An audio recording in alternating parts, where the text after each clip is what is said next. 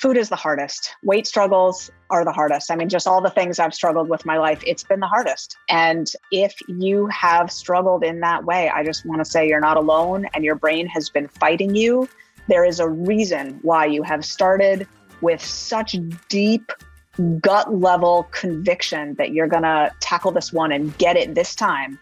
And then a few months later, it's all just fizzled away and you're back eating in a way that isn't in alignment with your goals, your ambitions, your highest vision for yourself. I just want you to know you're not alone. You're not alone. And there is a reason that that has continued to happen in your brain. And Bright Line Eating can solve that and explain that for you. But I want you to know you're not alone.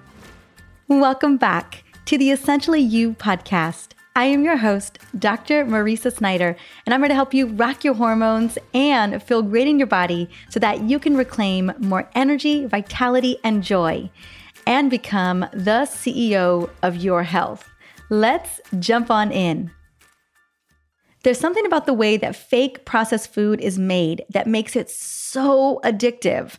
I was pretty blown away when I learned about the tens of millions of dollars that's poured into research and creation of the irresistible processed cookies, cakes, ice cream, potato chips, even sauces like barbecue sauce and ketchup.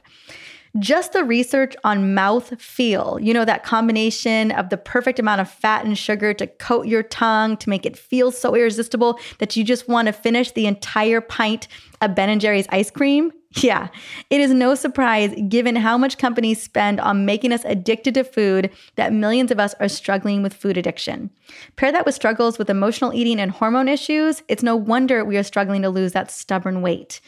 Now, although I've had experts on the show addressing emotional eating, and I've talked a lot about our metabolic hormones, I have never done a deep dive into the research behind food addiction, and I've been wanting to bring on an expert to uncover what is going on with the fact that we're in the midst of an obesity epidemic with skyrocketing rates of obesity across this country in the past decade, and especially in the last 2 to 3 years since the pandemic has started.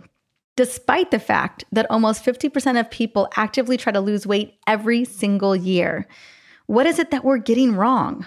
Well, luckily, I am not the only one committed to figuring out what's going on with our metabolism and all of the intricacies involved in it, especially around our food and the chemical dependency that we can experience when we're eating certain foods. So I invited Dr. Susan Pearce-Thompson to the show, and she has devoted her career to getting to the root cause and finding a solution to what is going on with the weight loss struggle. And that's what we're going to be talking about on today's show. Now, before I bring out Dr. Susan Pearce-Thompson to the show, I want to quickly sing her praises. Susan Pearce-Thompson is a PhD and an adjunct associate professor of brain and cognitive sciences at the University of Rochester. She is the president of the Institute for Sustainable Weight Loss and the founder of the worldwide Bright Line Eating movement. Her first 2 books include Bright Line Eating, The Science of Living Happy, Thin and Free, became New York Times bestsellers and instant Hay House favorites. The Bright Line Eating mission is to help 1 million people around the globe discover lasting food freedom and have their Bright Line transformations by 2025. Well, that is an incredible goal, and I'm super excited to welcome her onto the show. Hey, one more thing. Did you know that one of the biggest nutrient deficiencies that I see in people, especially women, is a magnesium deficiency? This powerful mineral packs a massive punch because magnesium is involved in over 500 reactions inside of the body. Now, magnesium is your best friend if you want more energy, better sleep, a humming metabolism, improved digestion, happy periods, and a happy mood. And luckily, you can quickly replenish your magnesium stores with my Essentially Whole's Magnesium Restore supplement, made with my favorite form of magnesium, magnesium glycinate. Now, use the promo code podcast and get 10% off your entire first order at drmariza.com/store. That's drmariza.com/store. I will have the link in the show notes for this episode. You are definitely going to want to try it today.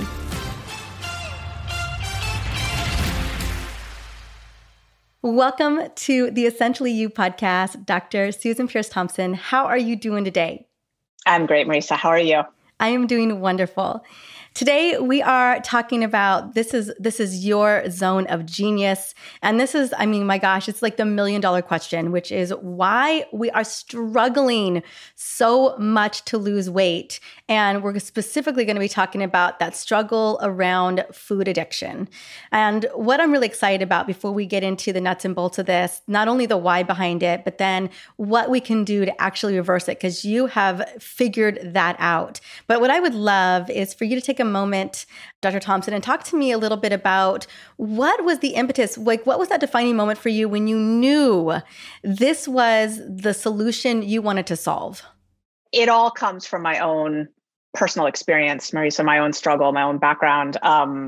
So at first, food wasn't really my struggle. I mean, I guess I was a little overweight as a kid. I weighed more actually when I was 11 than I do now. And by high school, I was definitely looking to take off weight. But what happened was I kind of took a sharp left turn and got into drugs. And there are definitely a lot of drugs that will help, keep weight off you. Specifically, I got into speed and crystal meth and then cocaine and then ultimately crack cocaine. I dropped out of high school. I turned to prostitution. So that's kind of where I was at when I was 19. And then turning 20, I got clean and sober. Thank God. So I haven't had a drink or a drug now in 27 years. So that's sort of the foundation of my life and the foundation of really how I look at addiction. But my addiction just hopscotched from drugs over to food. And so that's when I really developed a wicked bad food problem. So I gained weight hand over fist. I was obese by my mid-20s. And I tried the 12-step approach to solving my food problem, which works sometimes. And there's a lot of different 12-step food programs, but it wasn't easy like the drug and alcohol thing was. I mean, for one thing, you can't abstain completely. So it was way harder.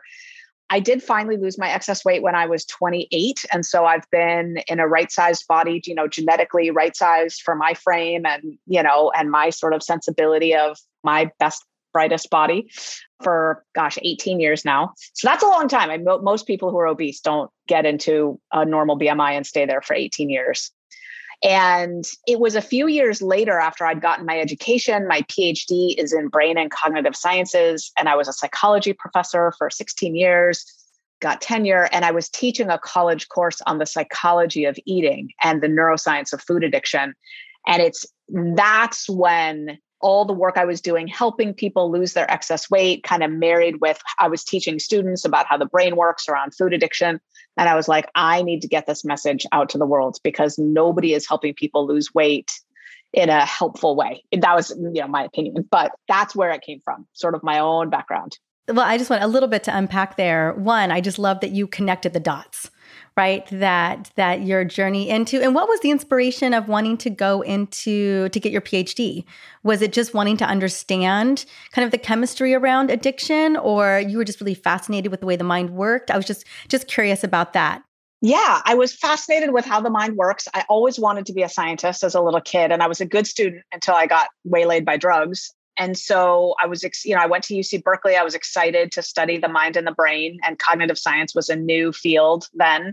And it was just really hot. I was really excited to get into it. But I was also kind of driven by this fascination of like, how can a brain like mine go so far off the rails? I mean, I knew I had some talent, some capacity, but I was so thrown into the ditch with my addictions. And I was just kind of fascinated by it because I knew that there were times when I couldn't stop acting in my own worst interests, even things that I knew I didn't want to be doing, and I was doing them anyway. So I was pretty fascinated by that. Like, how does the brain get hijacked so that we act against ourselves? Yeah. And I was curious, I know you had that bout of a drug addiction when you were super, super young. And then ultimately that led, would you say addiction is addiction? Clearly there are some addictions that are more stronger than others. The reason why I'm asking is I have a sister who had a drug addiction for over a decade, and she is not doing those drugs anymore. But before it was a drug addiction, it was a food addiction when she was younger.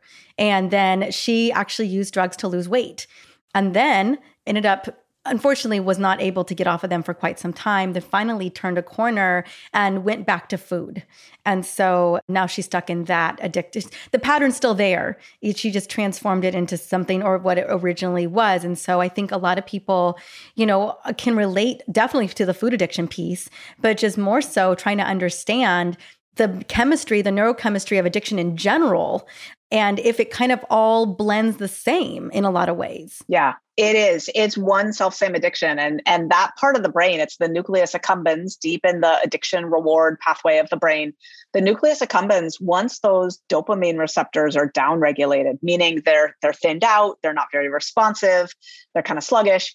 Once they're like that, and that can happen from cocaine use, from, smoking a bajillion cigarettes, it can come from eating a lot of donuts, but anything that gives an onslaught, or watching a lot of pornography, right? Anything that gives that onslaught of dopamine to that area of the brain causes it to downregulate and to kind of respond to the onslaught by responding less the next time, which is fine as long as you're going to keep using. Right. But as soon as you try to stop using, that's when you don't feel okay. And that's something people mostly don't understand, is that the addict isn't using to get high after a while. They're using to get normal, just to feel okay for a bit, just to function. And so it is the same. Food addiction acts on the same circuits as drug and alcohol addiction. And when you talk about that downregulation of serotonin, is that a protective mechanism for the brain? So it's dopamine. Oh, sorry. But actually, it's interesting. Serotonin receptors downregulate a bit too. Endocannabinoid receptors downregulate a bit too. I think there was another one, but I forget. But yeah, there's a lot of brain circuits that look the same in food addiction as in drug addiction, including heightened cue reactivity, meaning the sights, the sounds, the smells, the precursors to the hit all light up the brain extra strong. So it is a protective mechanism for the brain that basically, yeah, when you're giving it too much stimulation, it shields itself by responding less, essentially. Yeah, I was just thinking of kind of along the lines of, it's a very different system, the endocrine system, but like insulin resistance, right? The body, your cells just are like, no, yeah, no more. Way too much glucose on board. And we need to kind of tune our knobs, right? To be less sensitive. Exactly. It's the same thing. Well, I want to steer, because I know specifically we're talking about food addiction, and I'm so grateful that we already got into the neurobiology of it specifically, because I wanted to just tease into your story, because I think so many people can relate to some level of that story and trying to figure out like, oh, is there a connection here? But as you and I both know, we have a major epidemic, and it's not the pandemic that I'm talking about right now. I'm talking about the obesity epidemic that we are dealing with. And I want to speak into you about, I know we're talking about food addiction today, but when you look at this and you look at the science, you look at that research, what is the why behind why we have such a massive obesity epidemic today? It's very multifaceted, but I think addiction is driving a lot of it. And I think addiction is the factor that's not being talked about, not being looked at, not being considered.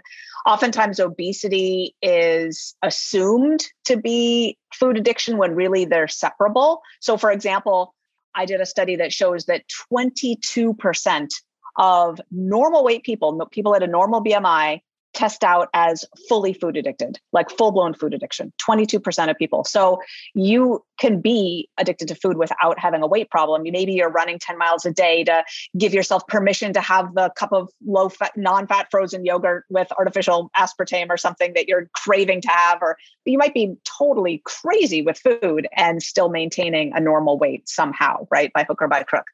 On the other end of the spectrum, you've got people with class 3 extreme morbid obesity who don't test out with the highest level of food addiction, maybe a moderate level of food addiction. But I think addiction is driving a lot of it.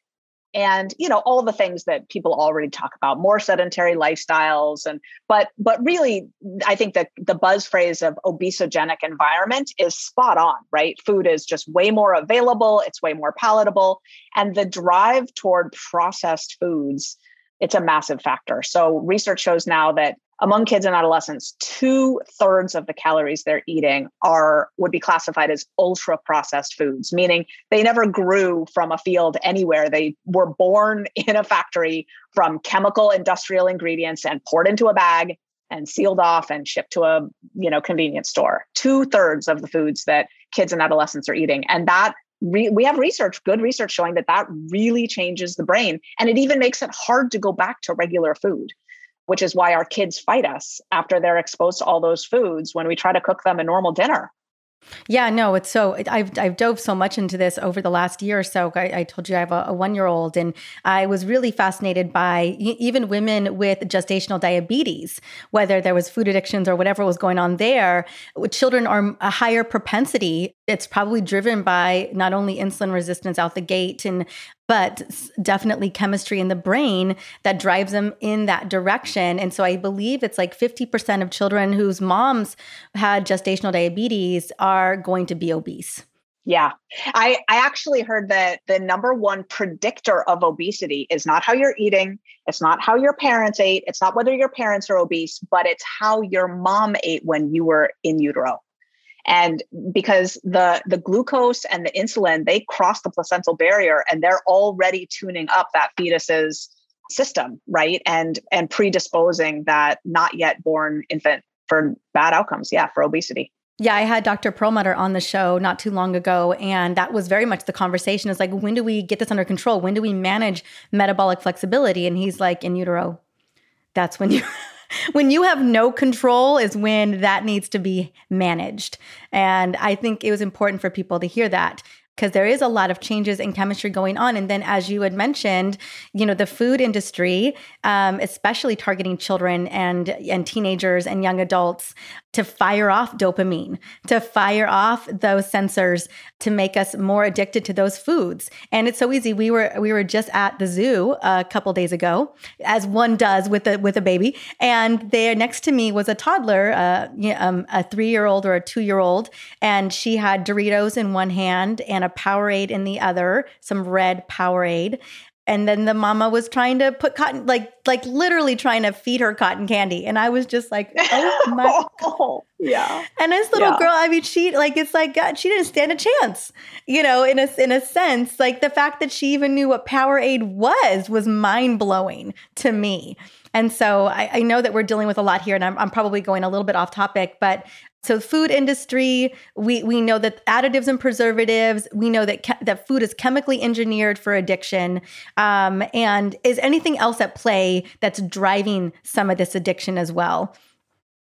I think the breakdown of meal structure is a big thing. So in my program, I teach people to get back to breakfast, lunch, and dinner. And we know there's such a great body of research now showing that the timing of meals is really important, and the fasting window is really important. It's really important to give your body a rest from digesting and give it a good 12, 14 hours between bites of food overnight. And over the last 100 years or so, we've seen a tremendous breakdown in our societal attachment to meal structure. We used to really eat breakfast, lunch, and dinner. And at some point over the last, couple decades, it's disintegrated to the point where you can't go to a business meeting at 10 a.m. without them passing around bagels and Danish, as if, people are going to starve to death between breakfast and lunch, right? Like it's just everywhere all the time, right? So that ultra availability, ultra palatability, it's all driving it. And then, the challenge is not everyone is equally affected, right? Some brains are really susceptible to the pull of addictive foods and bad eating rhythms. And those are the people that I fight to protect their brains, people who are on the high end of the food addiction susceptibility scale. And I've got a quiz I give people so that they can be forewarned about what kind of brain they've got, because 1/3 of people are not vulnerable at all. 1/3 of people are moderately susceptible. And then 1/3 of people are really sitting ducks for having brains that are going to pull them beyond reason to these foods. And once you know that you're in that category, then you can start to think about it differently. Like, okay, now we might need to start thinking about some abstinence. Just like if we were a 2-pack-a-day smoker and we really wanted to get healthy, moderating our nicotine consumption wouldn't be the thing. It would be quitting smoking. Maybe you need to wean off to as your pathway to quitting, but ultimately you're trying to become a non-smoker. And so I teach people to become people who don't eat sugar and flour anymore. We eat all whole real foods, but just not those processed white powder drugs. We don't engage with them. Yeah, I was thinking when you were speaking that willpower doesn't work. You can only have so much willpower. I would say that I'm in the category of I've got some pretty good discipline and willpower. But if I'm having a moment, if I'm having a exhausted, overwhelmed, I'm about to kill my husband kind of day, and it is in the house, then I am going to find it. Most days, I'm good. Now, my husband, on the other hand, I don't mind throwing him under the bus. He is definitely on the other side of the spectrum. And so it's really easy for him to just go and grab whatever. And so for that reason, we don't keep anything in the house. My mom and my sister call us the boring house. There is nothing fun in this house. There's no fun foods for anybody. And so if we want a fun food, you better go get it. It's a special treat for a special time, you know what I'm saying? But it's never in the house, just because that has been my experience. That even someone like myself, who I feel has decent willpower, I'll have a bad day, and all of a sudden that huge chocolate bar is gone. Yeah. Well, you're exactly right that willpower is a fickle friend, and it frequently will not show up for us, especially in the clutch moment. And the reason for that is where it's governed in the brain is this little place called the anterior cingulate cortex. It sits right behind the prefrontal cortex. So if you point to your third eye on your forehead, like 2 inches behind that. And this little area of the brain is a bottleneck. It's trying to govern all kinds of things, including helping you make decisions, regulate your emotional impulses, resisting temptations, and monitoring your task performance. And the problem with this part of the brain is it gets exhausted, just pooped out, won't work, sluggish after 15 minutes of intensive use. So if you've been checking email, that's making decisions. What should I answer now? Reply all, reply later. Should I file it? Should I, do I have to do something before I can reply to this guy? Whatever. That decision-making drains that part of your brain. Now you go sit in traffic for a little bit and have to rein in your emotional impulses. Then you get into the house and, you turn to your partner and you say, let's order a pizza. Right. And it's like, that's not on your food plan. Right. But it's Friday night. It's been a long week. And that part of your brain is not showing up for you in the clutch situation. And nor is your partner. Let's just pull that out. Okay. That's my husband right there that you just described. Exactly. So what I teach people in Bright Line Eating is a system that actually assumes that you will never have any willpower, like ever. And the way you make that work is you set up your eating kind of like a lot of people have set up their teeth brushing, right? For a lot of us, we get teeth brushing done, whether we're sick or well, whether we've been up late or not, whether we're in the mood to do it or not. We don't need a sticky note on our bathroom mirror to say, don't forget to brush your teeth today. We just do it. It's cued by a particular time of day and a particular flow of actions, right? Time and place cues you to brush your teeth, and you just get it done. And that's how I teach people to eat. So I teach people a system for eating that wires it in. And this is where the 3 meals a day becomes really important, because you can't do that 6 times a day. You can get it done for breakfast, lunch, and dinner, where you've got time of day cues to sort of stop and eat. But 6 times a day it's too unwieldy.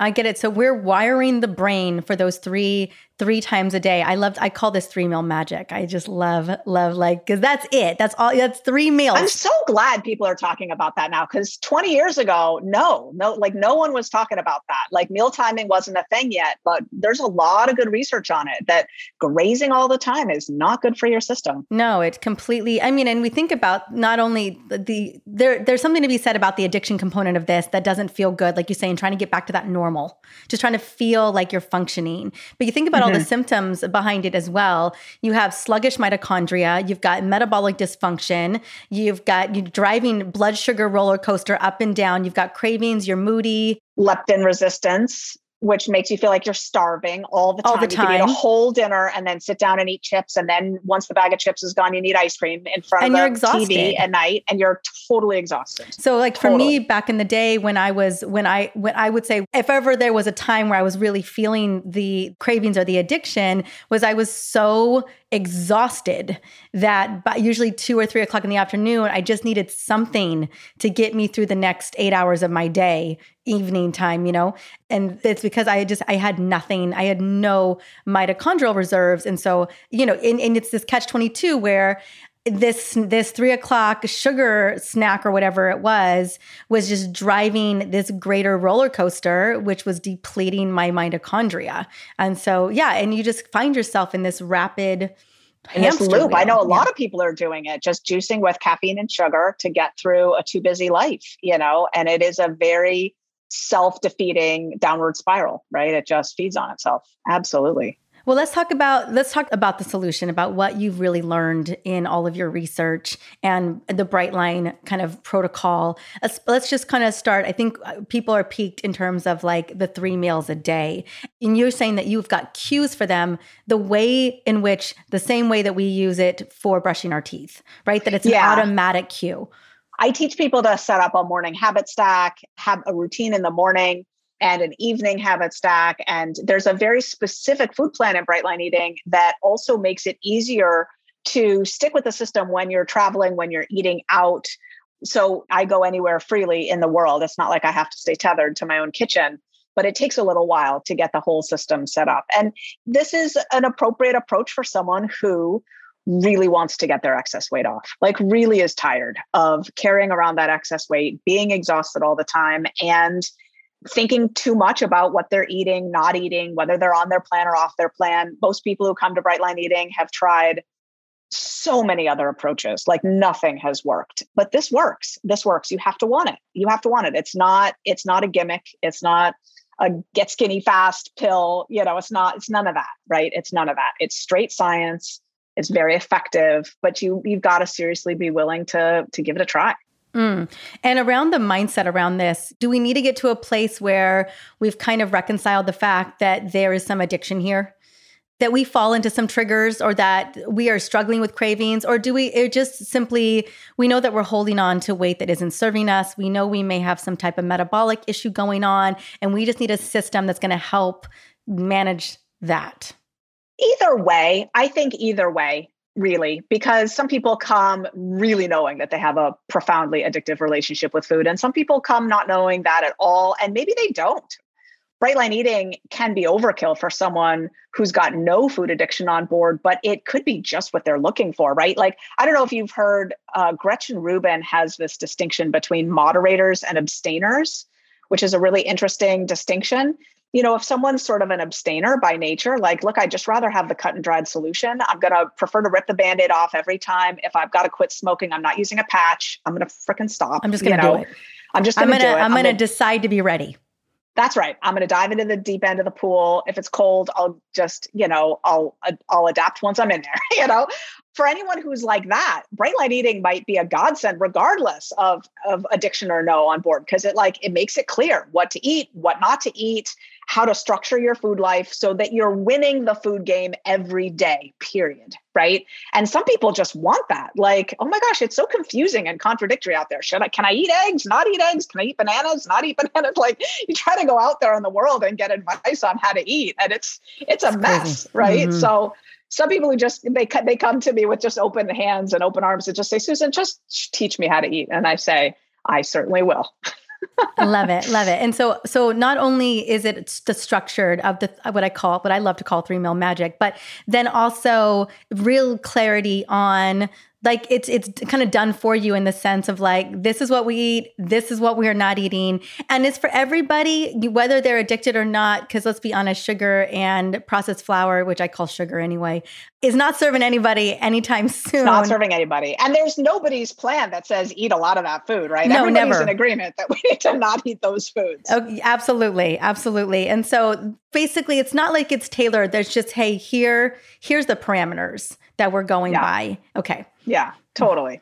Yeah. And if someone is, I would say, a 9 or a 10, an 8, 9, or 10 on the food addiction susceptibility scale, they're going to need Brightline Eating to have any kind of hope for a peaceful life with food. That's just my professional opinion. I could be wrong, and God bless anyone who figures out another way to do it. I'm just speaking from my own 27 years of, beating my head against a brick wall with this stuff. It's a long road until you figure out what to do, but you can find out what kind of brain you have on that just by going to brightlineeating.com and taking the quiz. So there's a quiz on the Brightline Eating homepage. Bright is BRIGHTLINEEATING, brightlineeating.com. Yeah. And just take the quiz. We're going to have it in the show notes too. And again, the quiz is on the front page, which we'll link to that as well. Quick question I'm curious about, and I know that eating addiction is probably one of the most, because you talked specifically about it, like someone would wonder why. And it's because food, you have to eat food. You have to eat substrates every single day. Call them fuel, call them substrates, call them information, call them nutrients, right?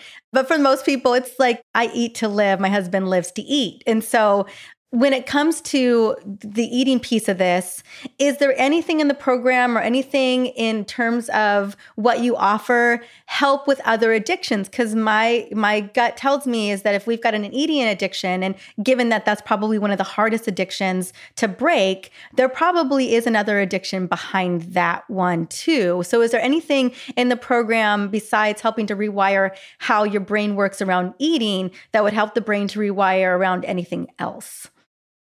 Well, what's going to happen is when you start bright line eating, your dopamine receptors are going to start to heal significantly because you're not giving them the onslaught of sugar and flour every day like you used to do.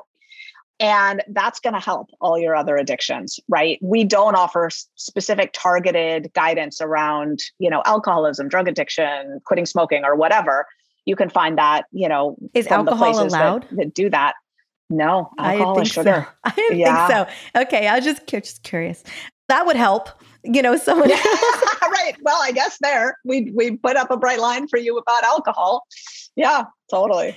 Okay. So, I mean, and understandably so, and I get that also food is such a major player in all of our healing journey. You heal your gut, you heal your liver, you heal those hormones, you heal your brain chemistry. You're not firing off that dopamine every 2 hours, depending on what you're consuming. There's healing that goes on there. I was just curious because I know, you've been studying the neurochemistry for so long, and I know that so much of that is applied here. That's how the program, it's the structure of that and understanding how the brain works that allows for this program to be so successful. I was just curious if there was like ancillary side benefits to other things that people may see outside of just the normal healing of that brain chemistry of those neurotransmitters working a little bit more efficiently.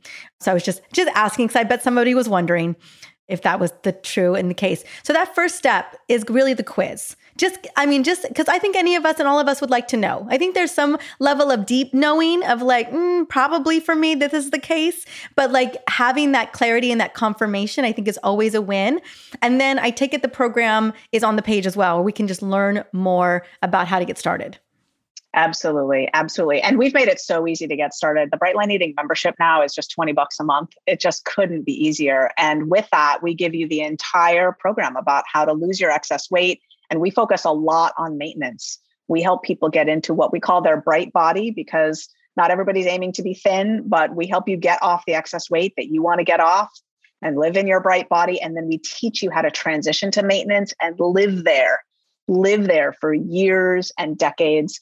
We have several published papers, one in the Journal of Nutrition and Weight Loss, showing that when people start Bright Line Eating 2 years later, they've maintained all their weight loss. 2 years later, they're still maintaining 3 times clinically significant weight loss 2 years later. So we're not just a quick fix, one and done. We're scientifically validated, the real deal. It works.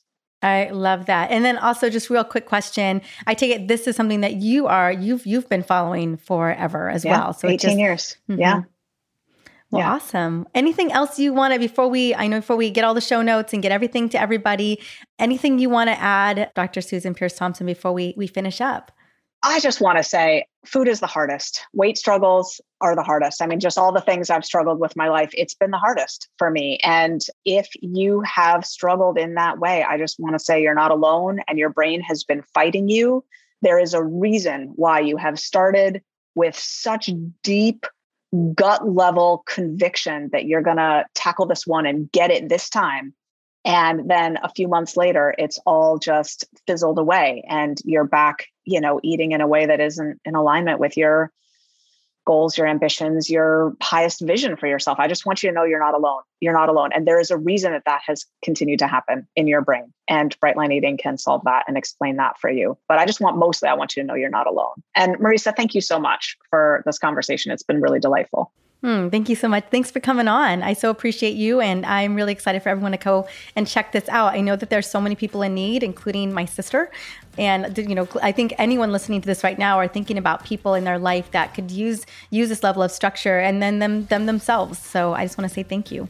Thanks, Marisa. Well, I think Dr. Susan Peirce Thompson is definitely onto something. It's clear to me that she has a great understanding of the chemical component of food addiction and how that plays in a lot of our lives. Now, although I do believe that emotions, stress, exhaustion, and hormonal imbalance play a crucial role in stubborn weight gain as well, I do know that food companies work very hard to make us extremely addicted to food. Now, one of the reasons why I created my 14-day detox program, which is kicking off next week on March 1st, is to create food freedom in as little as 2 weeks. But the caveat is you have to swap out those addictive foods for gut and liver loving foods for 14 straight days to get over the hump of that addiction and to experience that true food freedom. And I know that that can be challenging for many, many people. That's why, although we've had tens of thousands of people interested, we've had about 5,000 people go through the program. Now, the reason why I know that so many people want to do the detox is that they tell me all of the time, but they are afraid that they're going to fail and fall victim to the addictive foods at their work, at their parties, even at their home, because they weren't able to remove that ice cream or candy from the house because of other members of the household aren't on the program and don't want to give up those foods. And what I know to be true is that you do have to remove those foods if you're ever going to have food freedom. Whether it's my detox or Susan's Bright Line Eating program, eliminating those foods are a must to healing the brain, those neurotransmitters, along with your gut, liver, and cells. So it's worth considering. And there are amazing ways to set yourself up for success, like having an accountability buddy or removing the big offenders from your home or focusing on 3-meal magic, right? There's a lot of different ways that we can get there. Now, if you want to see if you're struggling with food addiction, I have the link for Dr. Susan, her amazing quiz on emotional eating, and learning more about Bright Line Eating as well. It's going to be in the show notes for this episode, which is 346. And the link for the 14-day detox, in case you are still considering it, again, you got some time, we start next week, will also be included in the show notes. And we have a few more spots in the live group if you act soon. So thank you so much for listening in on the Essentially You podcast today. This show is all about providing tools to rock your hormones and feel amazing in your body. Now, if there's someone in your life that needs to hear this episode today, take a moment, screenshot it, send it to them via text, or share it on social media. If you share it on social, especially on Instagram, #hormone literacy or hormone CEO. Until the next episode, have an amazing day.